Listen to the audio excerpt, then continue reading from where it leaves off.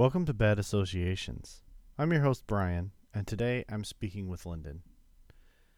Lyndon was born in Australia to a pioneer couple who sacrificed so much for the organization that it plunged their family into poverty.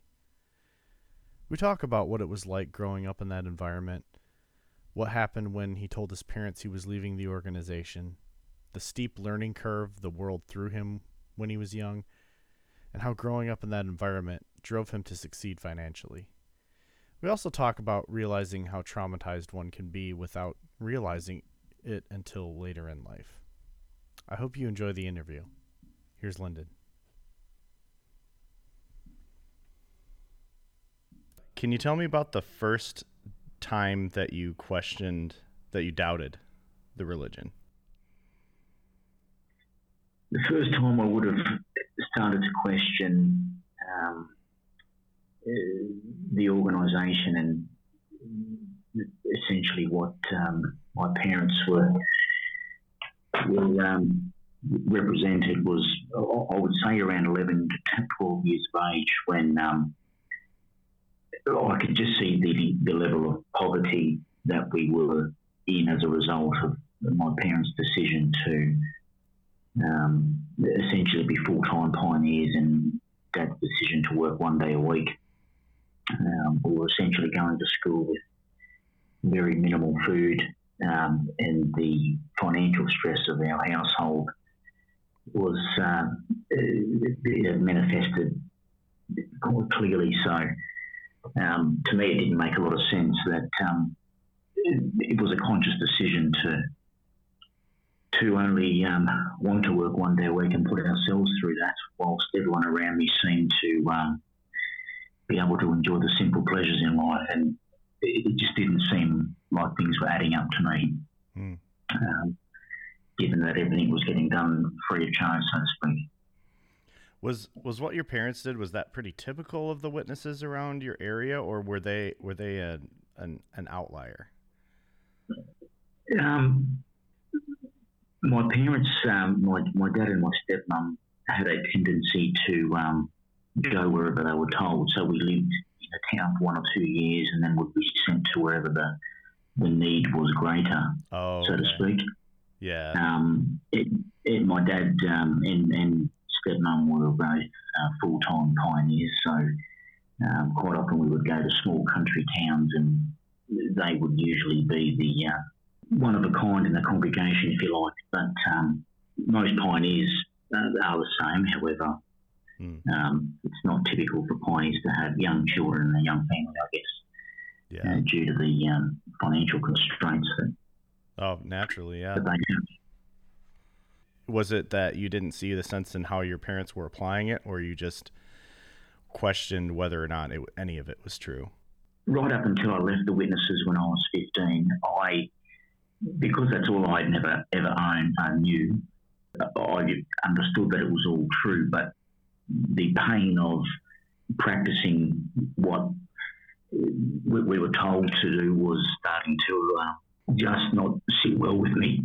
Yeah. And by that I mean I could see the stress that my father was under with what he was essentially being told to do, and even to put petrol in the car at our cost when we didn't have food in the house, so to speak. It didn't sit right, it didn't seem right, and I could tell that we were being taken advantage of. Taken advantage of? You mean like... My dad was very quick to please, and he got, would feel good about himself by doing whatever he was told to do from the elders, or if it meant sticking his neck out to do something out of the ordinary, whether it was missionary work or full-time pioneering and whatever else. Everybody thinking about it. Yeah, absolutely. He was very quick to climb the ranks, so to speak, even if that was at our own expense. And I remember many times going away and for conventions and whatnot, and we struggled to buy enough food throughout that 3 or 4 day period. And we were very quickly scolded when we were told we were still hungry, or when we said we were still hungry. It was quite a very traumatic and in the very the 15 years that I was raised as a witness, there wasn't very many good memories, put it that way. Okay. Were like the elders or anybody else in the congregation, were they aware of the extent of this? I think so, but it was just occasionally there would be small contributions made from some of the elders toward my parents, which probably fed their belief that, God is looking out for them. There'd be, sometimes $20 or $50 put in an envelope under the doormat from the congregation as a thank you for their efforts. Yeah. I saw it for what it was. I was probably went against the grain at a very young age. I was very sceptical about things, whereas everyone around me seemed to be quite gullible, vulnerable, and very sort of punch drunk on the whole concept. And that just led from one thing to another. I don't think I was ever. Well, I always knew that deep down I wasn't a witness, and that one day when the time was right and I was able to make the move, I probably would. But I was certainly unaware and underestimated the impact that leaving would have post JW life.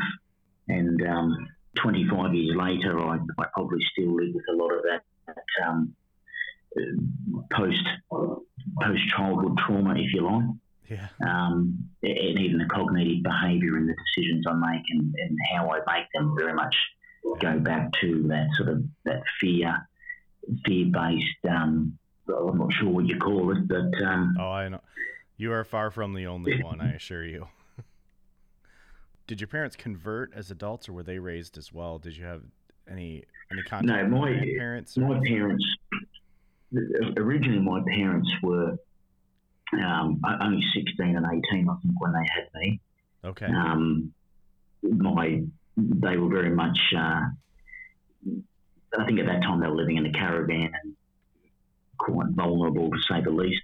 I think they got a knock on the door, and given the state that they were in, sort of desperate, hopeful for something better in life, they got the knock on the door. I think I was 18 months old, and then the rest was history. So I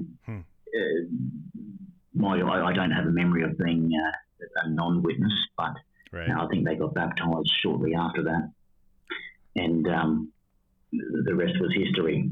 Yeah. The impact it had on our family was quite significant quite quickly.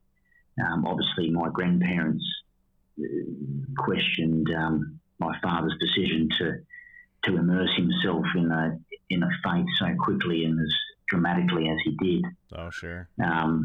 Because he was told from elders and those who he was studying with that that was all sort of prophesied, so to speak, as being testing his faith and whatnot. He actually blocked them out of our lives altogether. He just said no more contact with the grandparents, and that certainly hurt me quite a bit, because I do remember a number of the contact attempts that my grandfather had made. That I think once he even arrived at our house, and my father called the police to have him taken away. No way! Wow. Because he was essentially trying to help my father, but wow. My father was very much drunk on the beliefs. So I would say so. Wow. Yeah, obviously it would have hurt my grandparents to see that their only son and his children were no longer available to them. Forget about the Christmas and everything from that perspective, but more so the ability to enjoy having a family and grandchildren and whatnot was all removed from them. That caused a lot of pain. But things all came to a head for me when I was 14, and I had been homeschooled from about year 7 onward. My parents took me out of high school because they deemed, for obvious reasons, that the worldly associations in high school were detrimental to me. So I was put in a room for a couple of years to to undertake a pathetic excuse for an education for the next 2 years, which I resented my parents for a number of years because it instantly removed any academic pursuits I may have wanted to achieve. Yeah. I ended up applying for a retail traineeship, which isn't exactly anything exciting, but for me it was an opportunity to try and get a career, and I very much recognised money was a way out of the poverty trap. Mm-hmm. So I accepted that, and when I was 15, I remember telling my father that I no longer wanted to be a witness. I was still living at home, and almost instantly everything stopped in terms of the transport to work. I was basically told, well, if you want to remain in this house, you will, if you don't want to be a witness, you can stay in your room once you've left work. And that's exactly what I did. They tried to pour the heat on. They had elders and whatnot come around and continue to sort of bully me, and while they had the opportunity. And then after about 3 months of trying everything they could to punish me as best as they could, they advised there was no longer room for me in the house. And that was the exact words my father used, essentially because I was a non-believer, and I was in no way a rebellious child. I simply had a full-time traineeship that I wanted to commit to, and that was it. So I was shown the door at 15. You were how old at the time? At 15 I was. Is that legal for parents to do that where you're from? I actually don't know. I know it's unethical, but I don't know if it's illegal. Yeah. Well, I know. I'm pretty sure here in the States, I think if the child is under a certain age, you can't do that. But I don't know the exact law, and it might depend on. It might go from state to state like it is here, but that's kind of yeah. I've never really thought of it from a legal perspective. Yeah. I mean, you're 15. What are you gonna? What do you know about it, right? At that point. Yeah, the financial situation we were in was so dire that prior to me leaving home, my father asked if he could borrow $3,000 to buy a family car prior to me leaving. I was quite a strict saver because I saw every dollar as a step closer to my meal ticket to get out of there. Yeah. And that I thought was quite embarrassing that a father who consciously made the decision to dedicate most of their time free of charge to door knock and commit to the truth, so to speak, would be able to ask their son to borrow money to buy the car. Wow. It's quite ridiculous. Yeah. So anyway, what happened from then was I probably for the next 7 days I slept in the lunchroom at work. It was just a supermarket essentially, but lots of people would have their head on the table pretending they were having lunch, and that's exactly what I did until I was able to find something. And then I remember putting a note on the notice board at work saying I was looking for a room to rent. I think I was earning $138 a week at the time, and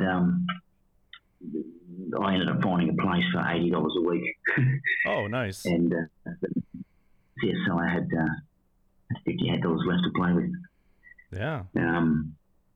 So, but even as painful as that was, I very much felt liberated.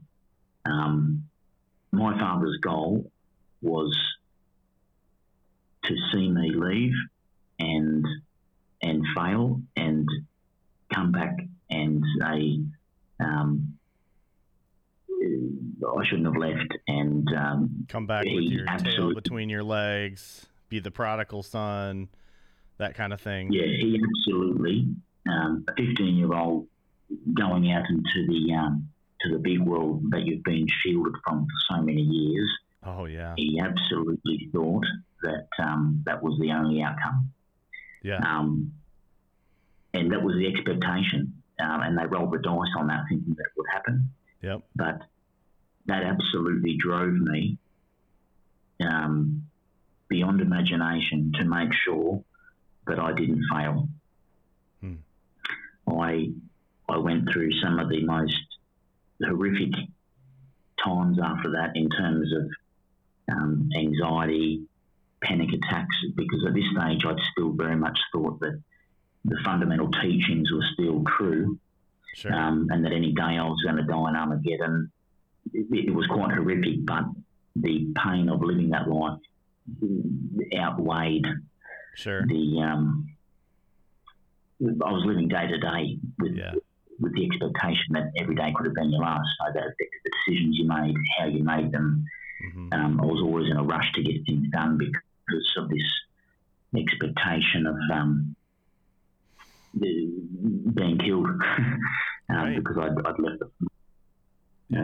You wake up every day thinking, oh, is this when the meteors are going to come, and does God have a special fireball just for me? Yeah, and I think that given that how they prophesied the end of the world, or the end of the last days was going to essentially end, was that, when world leaders would announce peace and security and whatnot. Right. I was always told that that would be done by the news of the night time, and once you heard that forgive my recollection of it, but the King of the North, King of the South, whatever it is, and that would be essentially on the news. So I would, growing up, would literally sit in the room of a night time around 6 o'clock when the news would come on, just bracing to hear, and that was sort of pumped into me that you'd stand by every night to hear whether it's coming, and I knew that I was not aligned with their faith, so I knew that if it came, I was dead. I remember when I was younger, I was just a kid, and our president at the time, I think it was George H.W. Bush, he said peace and security during a speech or something, and I remember my father just jumping up on the couch, declaring that the time of the end is at hand, and it's starting, it's starting, and that was 30 years ago now, so clearly that wasn't it. But it's interesting, we're on different sides of the world, yet we've had that same fear of the end of the world that gripped us, a lot of us. 100%. So that stuck with me for a very long time, and many years later, after I was able to understand that wasn't necessarily the case, the subconscious mind and my nervous system became so programmed to be in a state of fear at that time every night, sure, that it never went away. And I could never understand why I was at this overwhelming sense of fear over me 20 years later, and I was always so uneasy. And it probably is only really in the last few years I'll be able to become a bit more in touch with dotting the lines between the cause of those thoughts and the behavioural traits that I probably have later on in life. All right. So anyway, I left home, and I became quite close to my grandparents after leaving. Oh, good. And my grandfather worked extensively with some people in Brooklyn. I think it was called an organisation called Comments from the Friends. Have you ever heard of that? Comments from the Friends? That was I have not heard of that. Yeah. At the time, I don't know if they're still around these days, but they were ex-Jehovah's Witnesses who essentially, for the sake of a better term, ran detox courses, if you like, to put people's minds at ease who had left, and basically undo a lot of the they pull it apart, some of the teachings, so that you realise that not real. Interesting. And without that, I don't think I'd be here. To be honest, that absolutely helped me understand exactly what it was. A lot of the false prophecies that had come and gone, and you could actually pick apart a lot of what they taught, and I started to see it for what it was. And without my grandfather helping with that, I don't believe I'd be here today. Yeah. So that certainly helped, but again, the underlying mental toll it took on me later on in life. Not long after that, I had, I think it was 18, I ended up going into the army, which probably just compounded my stress levels, but I needed a sense of belonging, and I felt part of something doing that. When I eventually got out of the army, I think the 3 or 4 years that I'd been out of the witnesses had come to a head, and I come out in a very bad way mentally. I think from about 19 or 20 years of age, I was on some pretty heavy medication just to allow me to function. I was having shock and panic attacks at work to the point where I was unable to function. I was so consumed with fear and anxiety, and it was misplaced. I didn't know what it meant, but I knew that it was sort of built in from childhood. Yeah. And I probably lost my way a little bit in my early 20s. I always worked, but to get that acceptance, I probably did things that I probably shouldn't have with alcohol and drugs. Probably did everything that I was told not to do growing up. Sure. Probably more so because I knew I could. Yeah. And maybe in my early to mid-20s, I sort of realised that I needed to sort myself out, and I turned my every effort into career and academic pursuits and trying to get some qualifications and some form of education that I was deprived from growing up.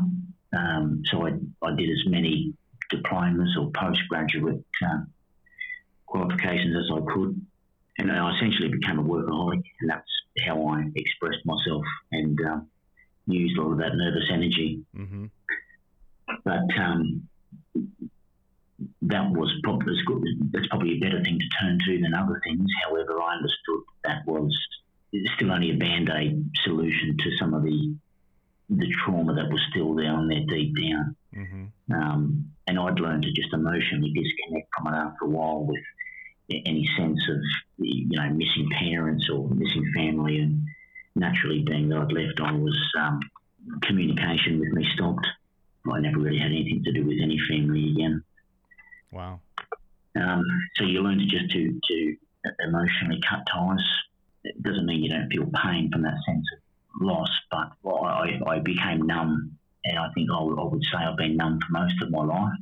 And it probably wasn't until I ended up having my own children that the silent, I don't know what you call it, the trauma, if you like, probably revisited me later in life with everything that I probably went through.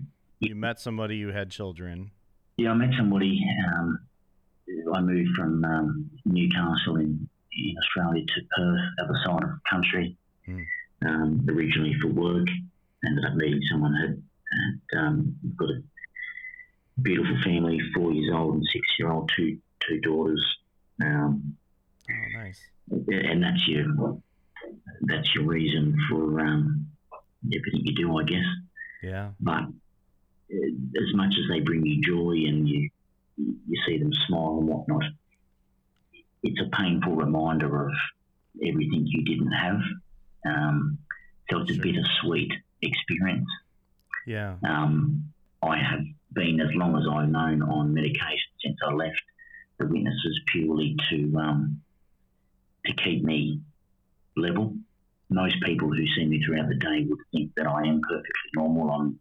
I put on a facade of being a businessman who is a force of nature, but when the suit and tie comes off, I'm very much a vulnerable person after hours. But to this day, and probably the worst of it has probably manifested itself in the last few years, and that is a very much a complex PTSD that has probably affected me more in the last couple of years than it did when I actually made a move to leave the witnesses and everything at the time, because I never dealt with those feelings. I just put them to one side and learned to numb that pain. Well, I mean, that's what we're taught. That's what we're taught as witnesses, to put aside doubts, put aside, they call it wait on Jehovah, just wait, put aside your doubts, put aside any kind of difficulties you're having right now. And they teach, they teach you that you are always last.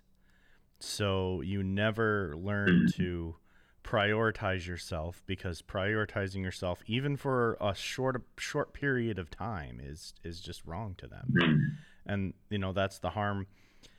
I mean, you talk about your father being somebody who just always did what he was told and was kind of a doormat, and that's the personality they cultivate, and that really does not serve people very well in life.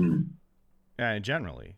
Yeah, so from a mental health perspective, it's on paper everything in my life now would seem perfect, and I am somewhat proud of the fact that I've been able to defy the odds based on the upbringing and whatnot.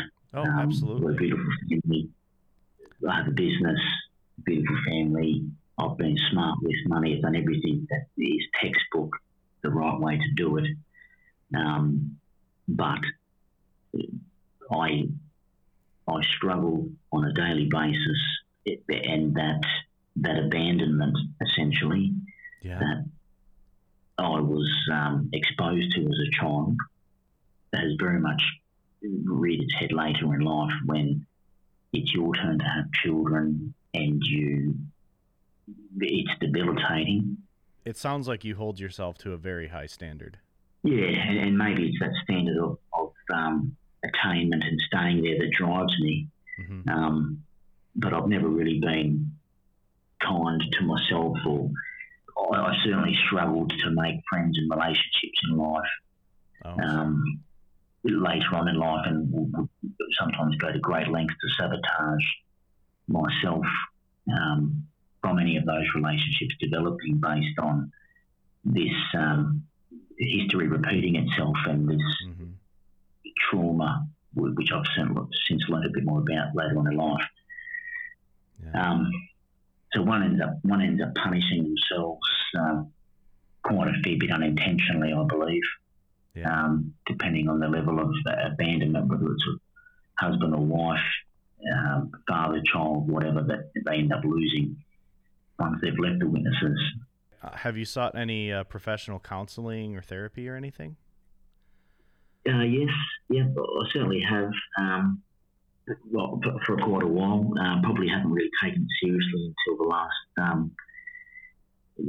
5 or so years. Up until then, I've very much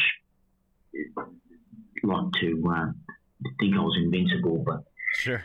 Since the kids have come along, I've probably been emotionally. I've had to reacquaint what was previously emotionally unavailable to emotionally available now, which meant that I became vulnerable, and I've had a lot of counselling. I found also too,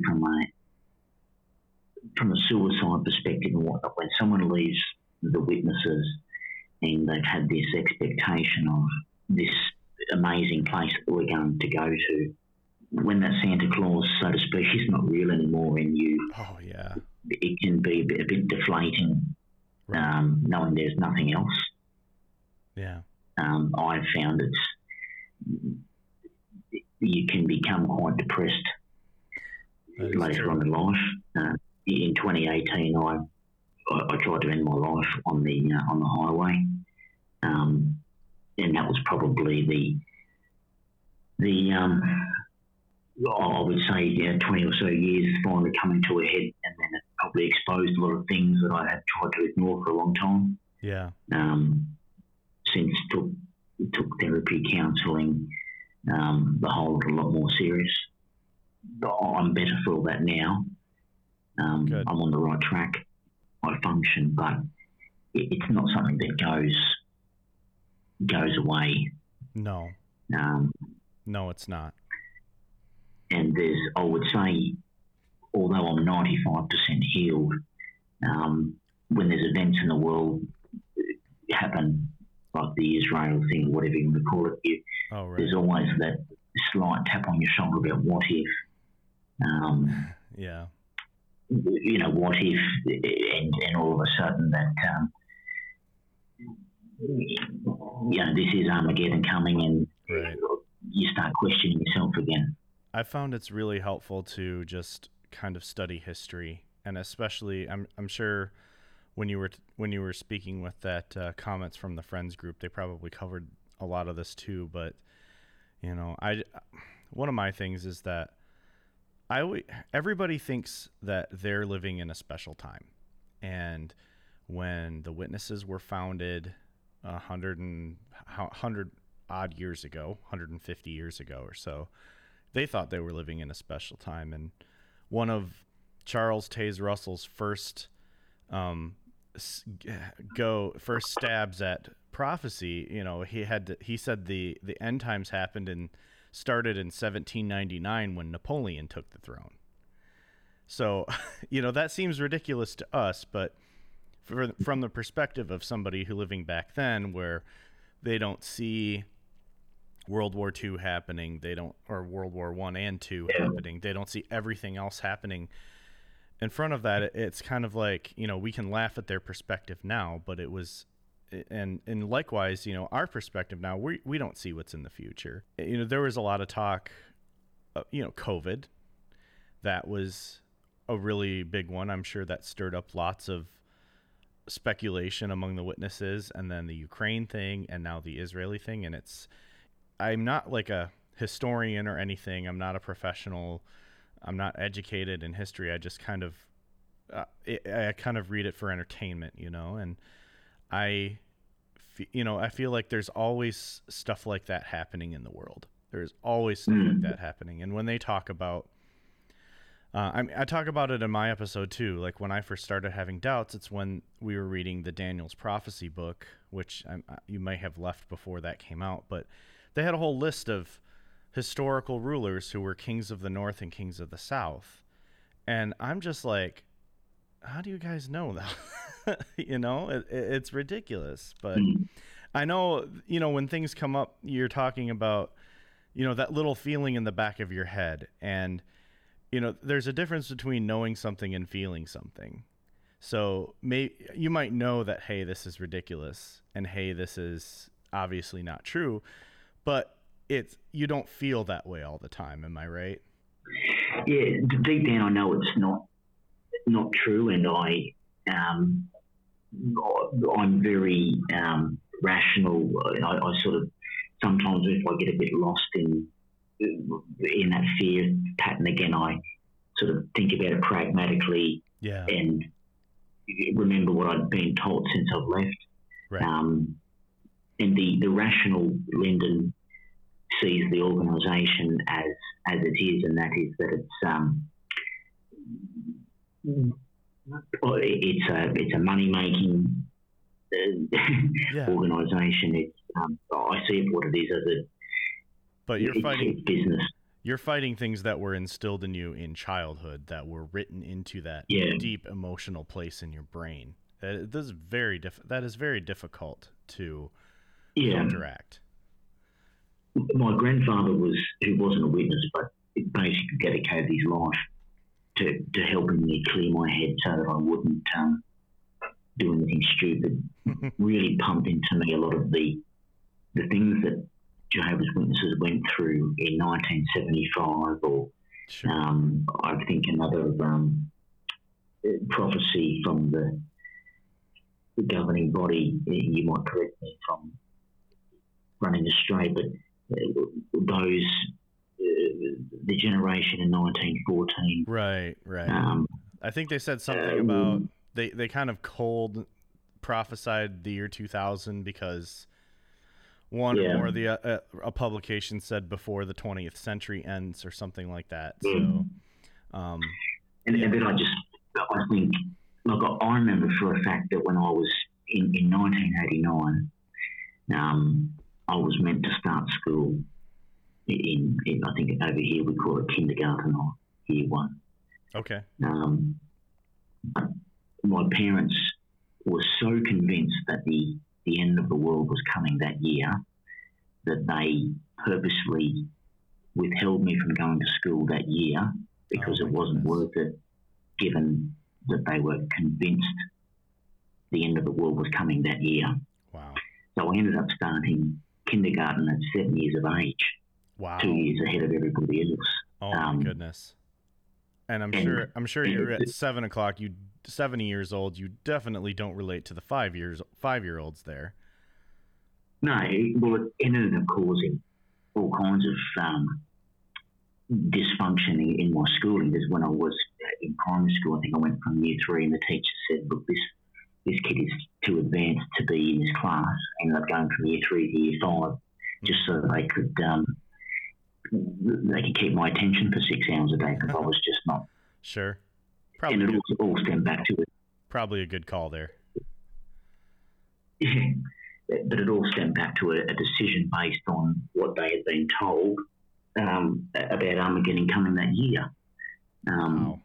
And I think back to that now and often wonder, that was 32 years ago.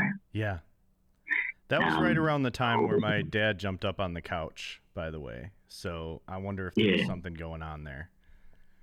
And it's when I think about that, or, you know, the millions that walked away from their houses, their jobs and everything in 75 for it to come and go, and then they lost a large percentage of people.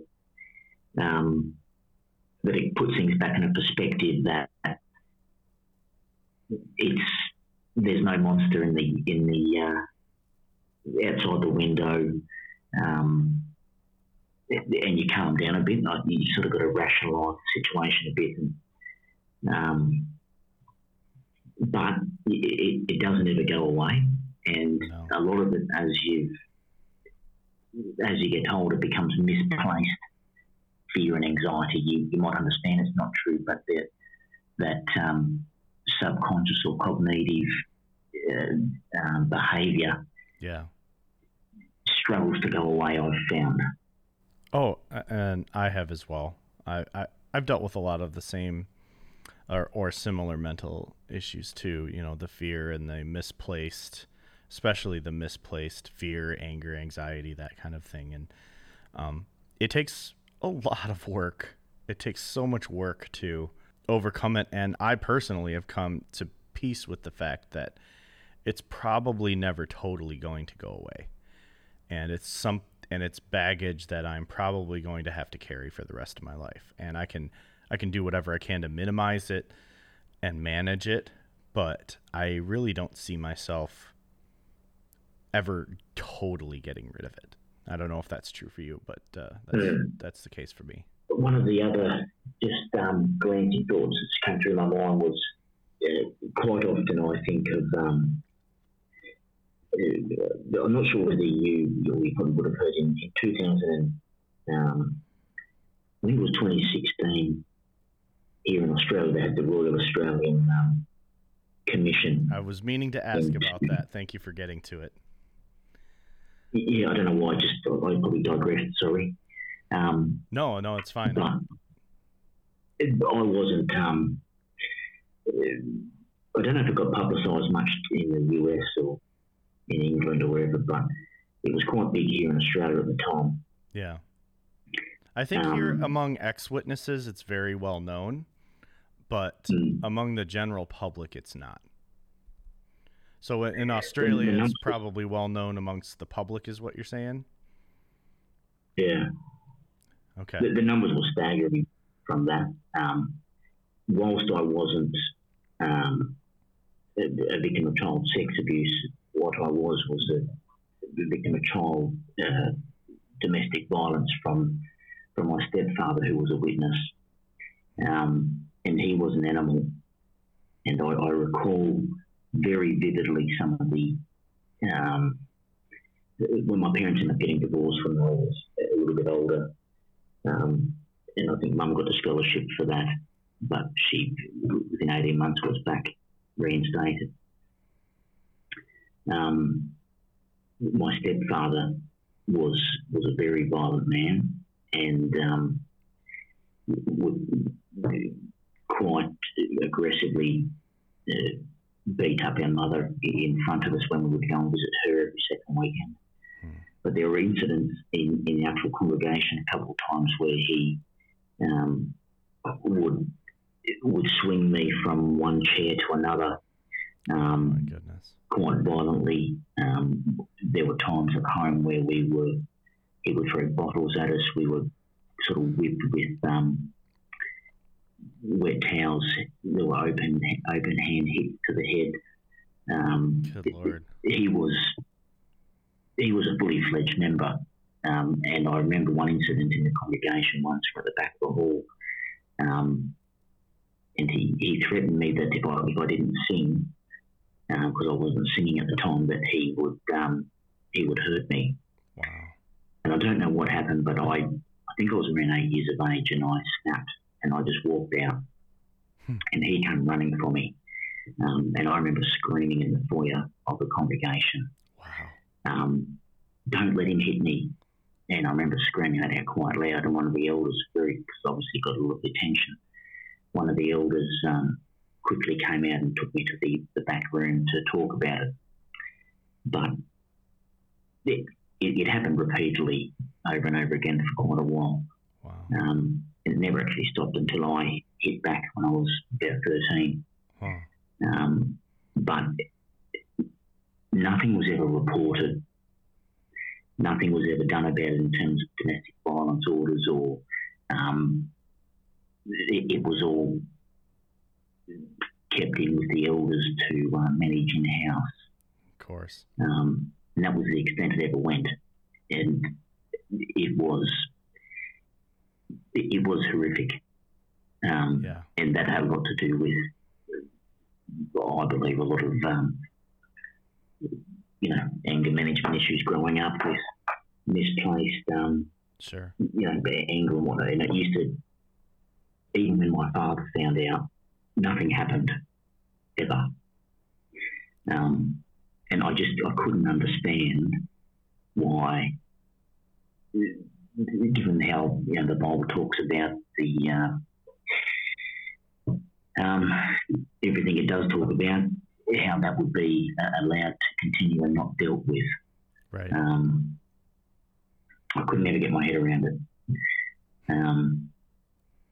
And to this day, I actively say that if I saw that same person again, he'd be dead and I'd be in a cell. Wow. Because that's the impact that had on me. Is your mom and stepdad still alive? Yeah, they are. They are still alive. But I probably stopped seeing them much younger than I did when I left my father's house, because we didn't. My father had custody of us. Oh, okay. So I think the last time I visited my mother would have been when I was 13 or 14. Sometimes when grandkids come along, the attitude of the parents tends to change quite a bit, and they start to see your children as a target for indoctrination, and sometimes they try to bypass you to get to them, to get them to be witnesses. Yeah. It's interesting you say that because they've never met my children, and irrespective of whatever happens now, I think they forfeited the right to be grandparents when they neglected the responsibility of being a parent, in my opinion. Yeah, I agree with that opinion. However, it's interesting you say that because it would be probably about 12 months ago in September that after 20 years perhaps, I think it is, give or take, since I had any contact or meaningful contact with my father, I had a random email from him 12 months ago. And my children would have been 3 years of age, 5 years of age at that stage. And the email, the contents of that email was only a couple sentences long, but it basically, it read, "We're wondering if after the last 20 years, whether you've had a chance to change your outlook on life, and whether you've," it was a very condescending, bordering passive-aggressive way of saying, "Have you woken up to yourself yet?" And they brought up and leveraged the children, as it would be a shame if your children were never able to meet their grandparents due to your selfish. I can't remember the words. I don't have the letter in front of me. But like it's your fault. It tried to turn the situation around to make out that I'm the selfish one who has pursued, selfish ambitions in life. And have you had a chance to change your outlook on life? Meaning, have you finished being lost in the world? And it's a shame that your children are going to suffer. Yeah. Do they know anything about you at this point? Do they know, No, not really. That was a catalyst. So they're just assuming. So he was just assuming that your life is falling apart and everything is. I think he had found it indirectly through my grandmother. The general gist that I had kids. Okay. And what I was doing, but he certainly didn't know the details. Certainly not from me. And I certainly suspect that there's a bit of Facebook stalking and whatnot from my brother and sister that's fed back to him.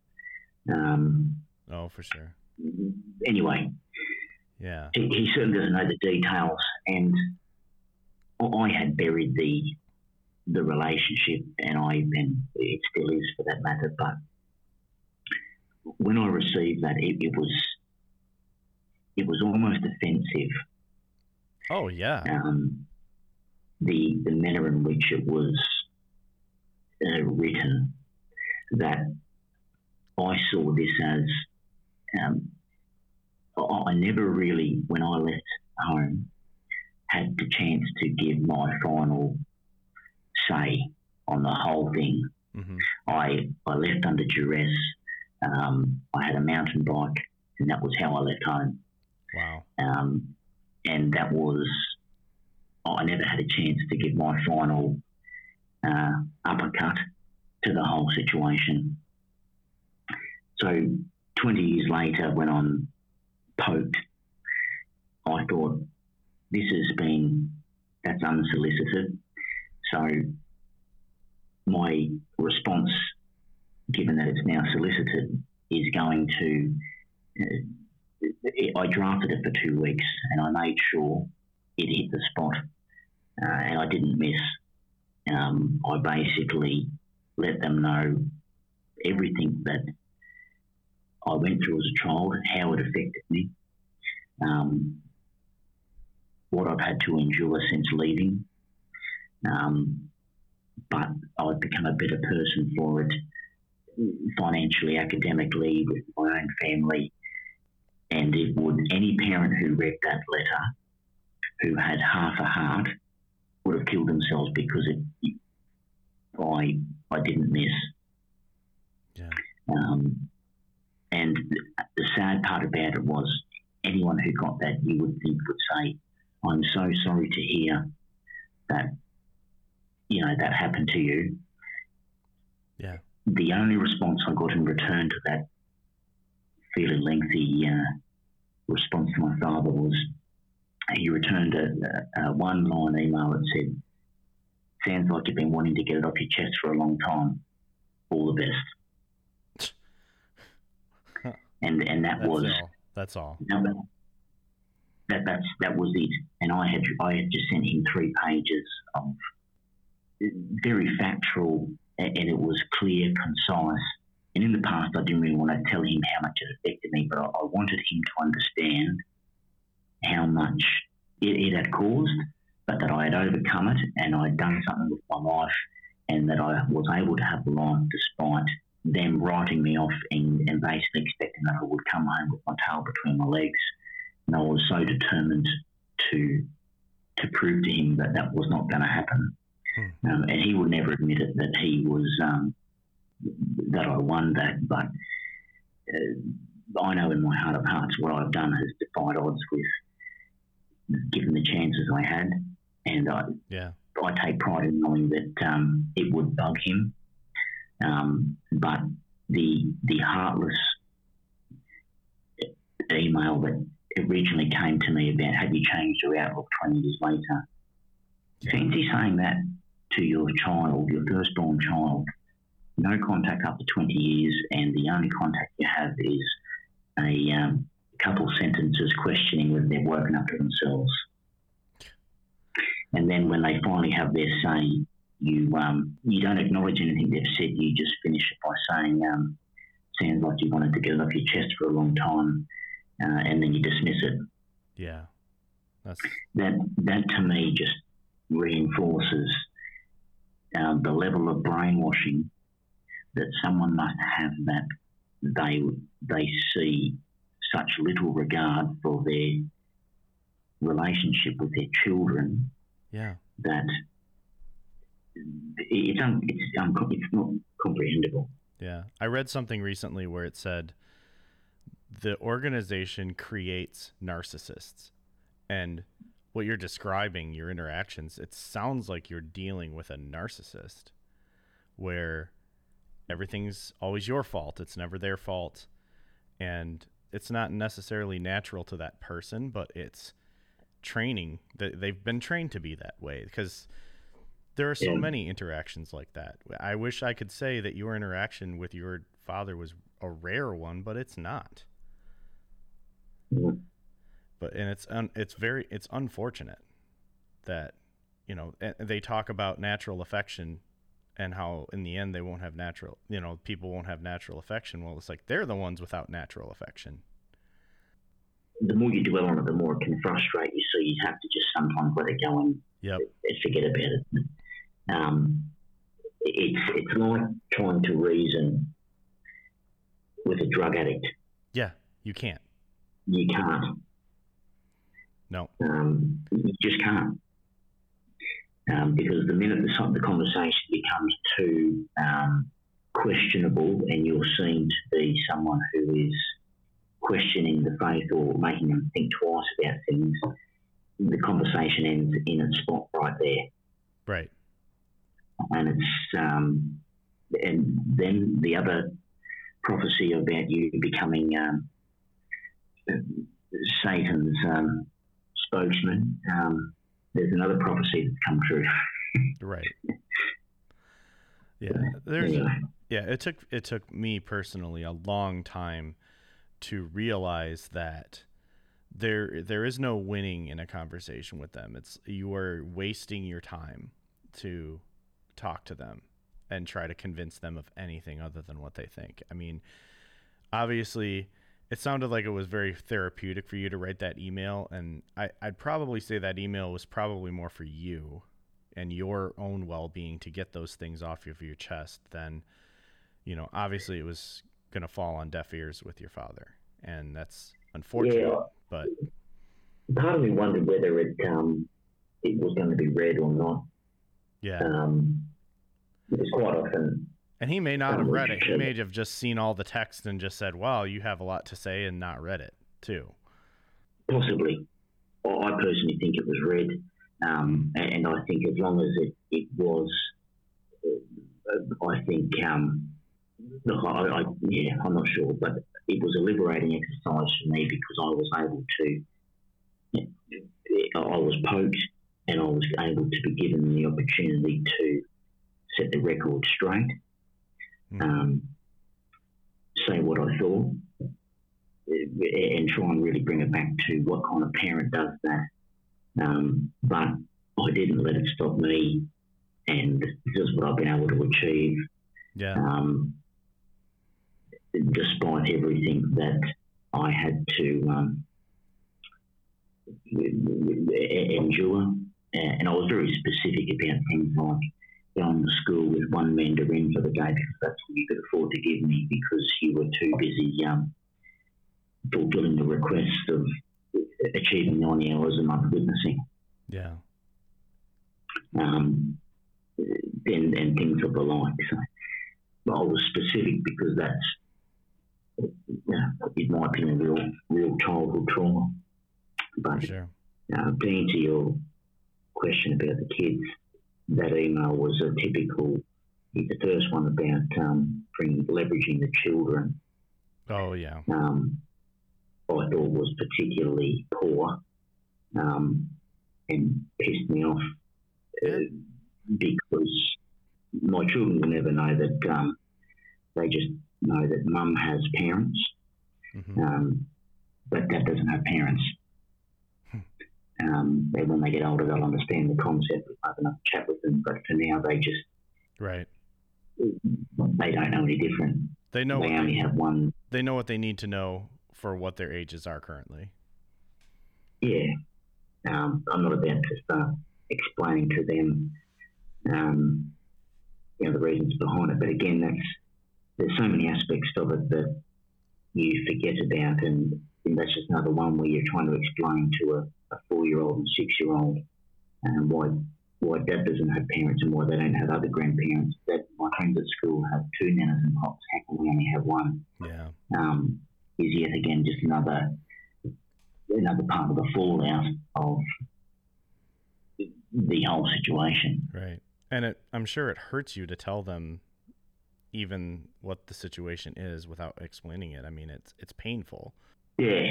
The eldest one asks lots of questions, and if one day you'll tell her the truth, and she'll only start worrying about would something like that happen to her, because she's that kind of child.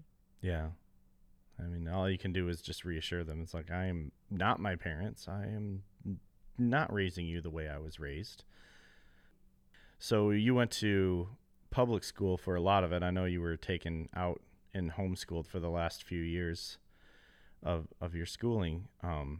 But how did you get on with the other children at public school? Did you find it easy to make friends? Not really. And it wasn't so much because I was Jehovah's Witness.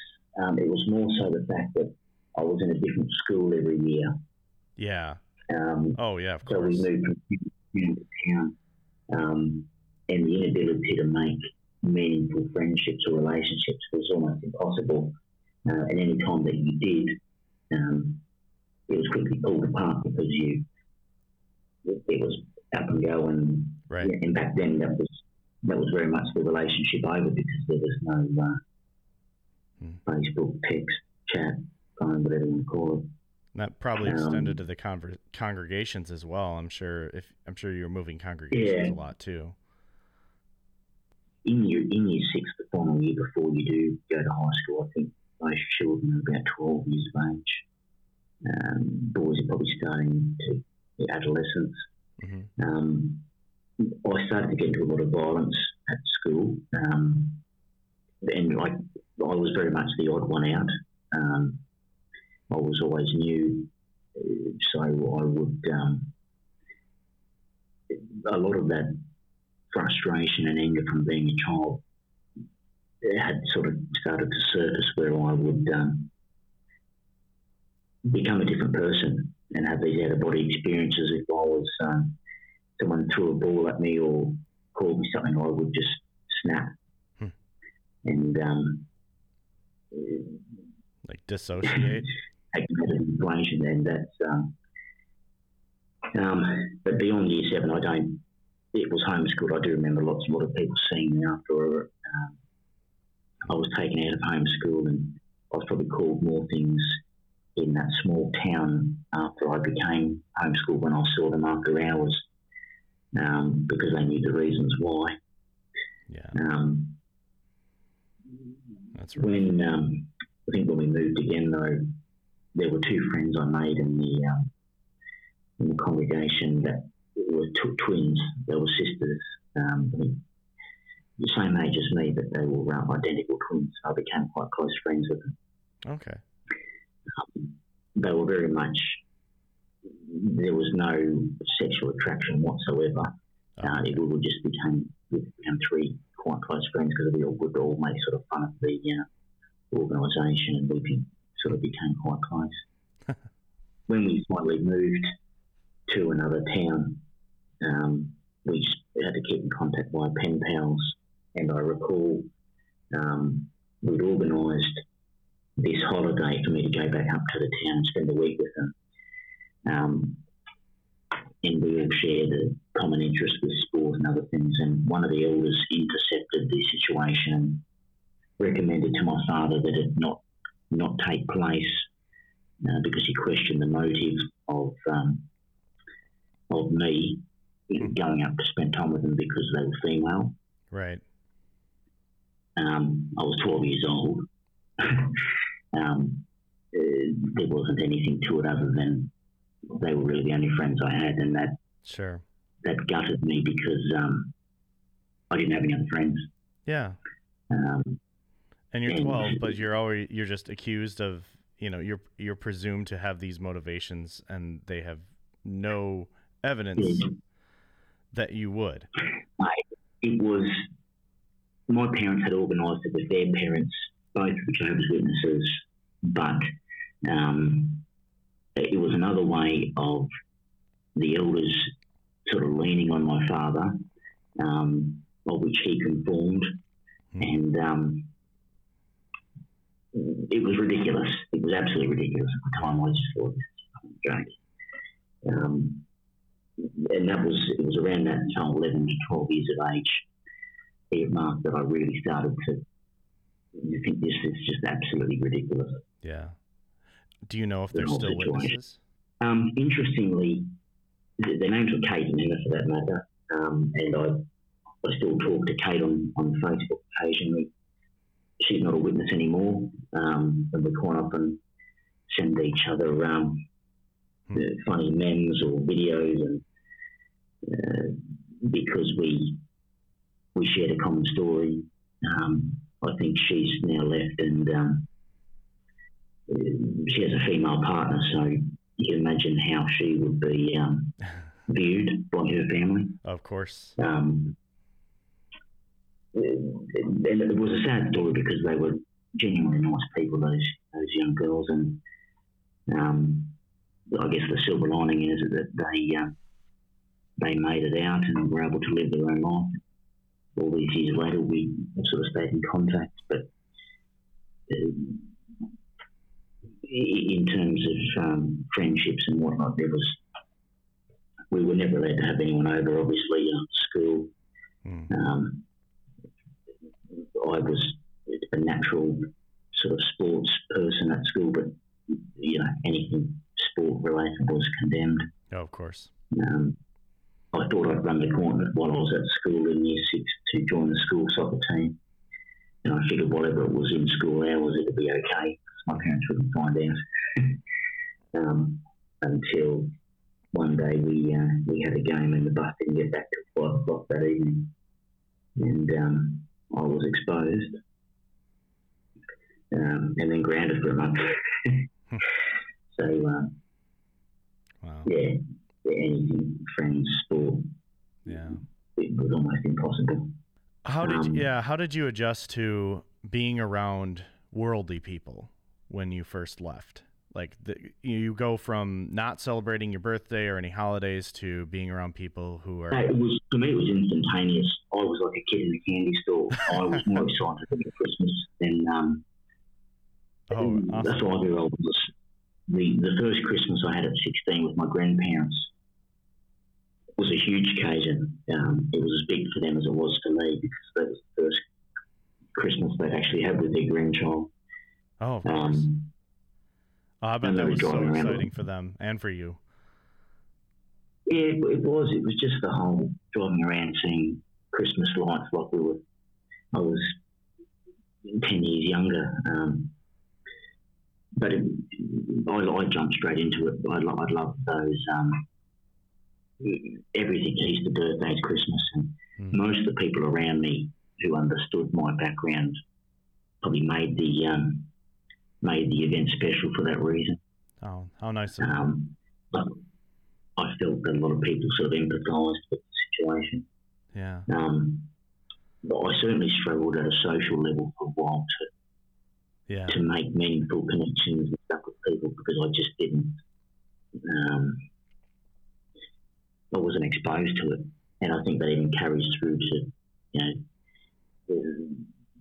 relationships with the opposite sex, and actually trying to find a girlfriend was quite hard, in that I didn't have a whole conversation with a non-JW person. I felt like a freak because it was just so unnatural. Sure. Yeah, I'm not used to it. I mean, it's hard, and it's hard to date in the witnesses, because you talk to if you talk to somebody of the opposite sex, it's like the presumption by everybody around you is immediately, sex is brought into the whole thing, and it makes incredible. It immediately awkward. I just had no idea. Yeah. I was very green when I left. Very green. Yeah. So the desire to get accepted by certain people meant that I would do all kinds of things. And if someone said to me, do this, try that, have this, I became very gullible, naive, probably for the first 3 or 4 years. You had no, you had no moral compass. We're not given a moral compass as witnesses. Absolutely none. We're just told, we're given a series of moral pronouncements, and when we leave the witnesses, it's hard to distinguish, which ones of those, which of those pronouncements were reasonable and which ones were not. I mean, we're taught that going to see a prostitute is just as wrong as having a piece of birthday cake. Well, I'm eating birthday cake now, so it must not be wrong to do all these other things. And it's very easy to, and you kind of have to learn to create your own moral compass after you leave, because they give you no guidance, and they say like biblical principles or whatever, but it's like a lot of those principles don't even apply in the modern world anymore. They don't cover a lot of situations in the modern world. So you're just kind of left on your own to figure it all out. Sometimes when I start thinking about it, it almost defies science that I'm still here. The whole drinking thing was sort of very much forbidden. So the whole moral compass about, do you have one drink or do you have 10? Right. When I first left, if you're an 18-year-old who had the exposure of a Boy Scout and knew nothing about nothing, I remember the first night that I went to a party to drink. I had no idea whether, and normally most kids would have friends or family that go, I'll just only have a couple. I just got a 6-pack of, I think they're called UDLs, vodka drinks. And I just thought you drank a can of Coke.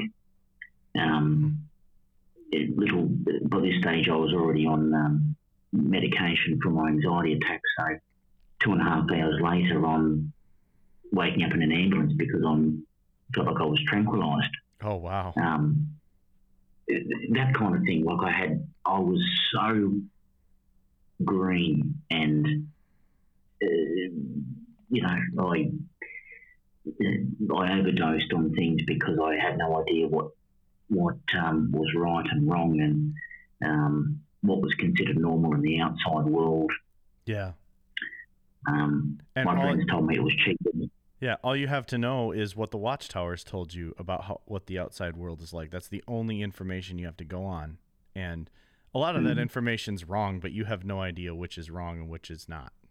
Yeah, I basically learned through trial and error, and hoped that somehow I would find my own way.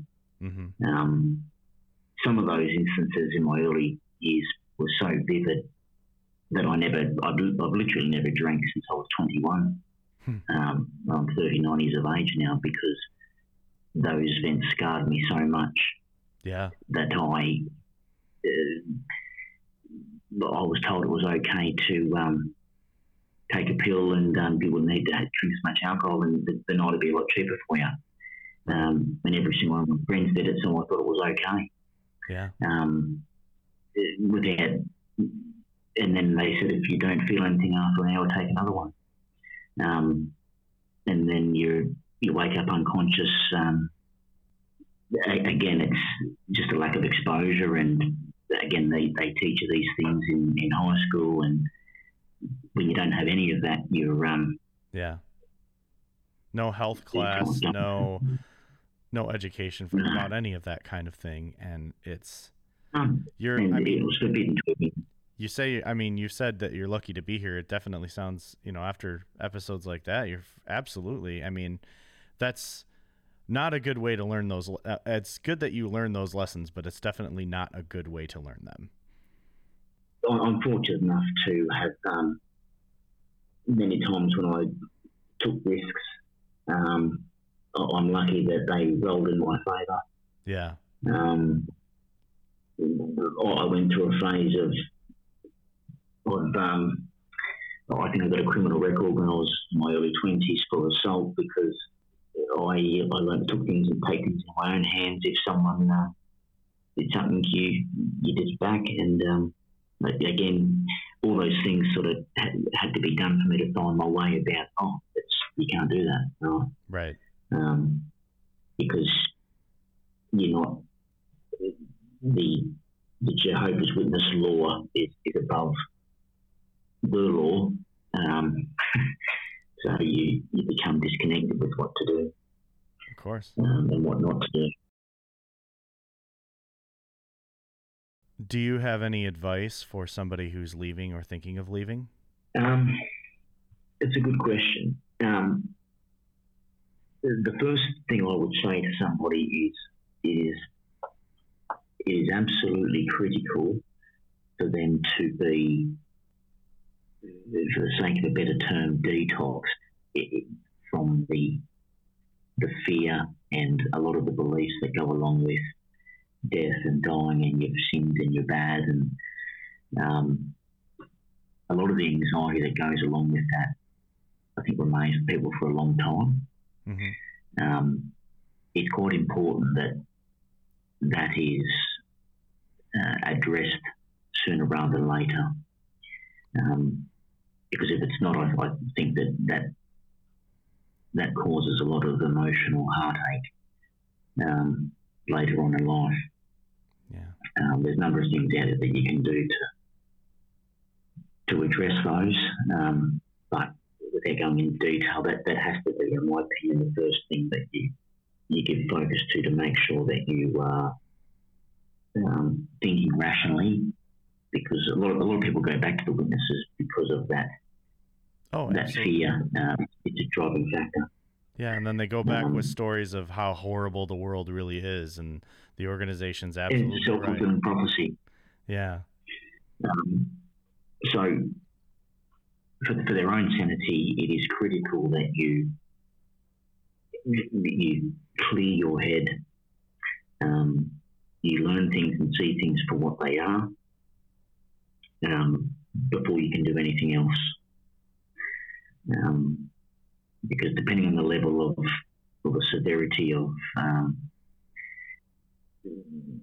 indoctrination and how strict the parents were or weren't or whatnot. It can overpower you for a long time. Some people who aren't I've spoken to some people who said, "Oh yeah, I was growing up, and their story's nothing like mine." So they're not sort of as brainwashed perhaps as I was growing up, and that's great because they're not as affected. But there's equally as many sad stories about people taking their own lives or living as a hermit crab for the rest of their life because they can't face the real world. Or right. My advice to that is to address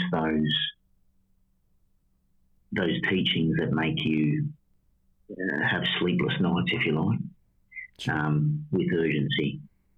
Yeah. Sometimes, and then beyond that, I think everyone really needs to have someone to talk to, whether it's counselling, based on the level of trauma that they did or didn't have. I underestimated the impact of it. Through most of my 20s and early 30s, I thought I was invincible. I was emotionally unavailable because I had actually terminated the feeling of feeling anything until I had my own family later on in life, and it all came back because I had to reacquaint with those feelings. So, yeah, I don't have every case is a little bit different, but it's important you don't underestimate how important it is to clear your head once you get out.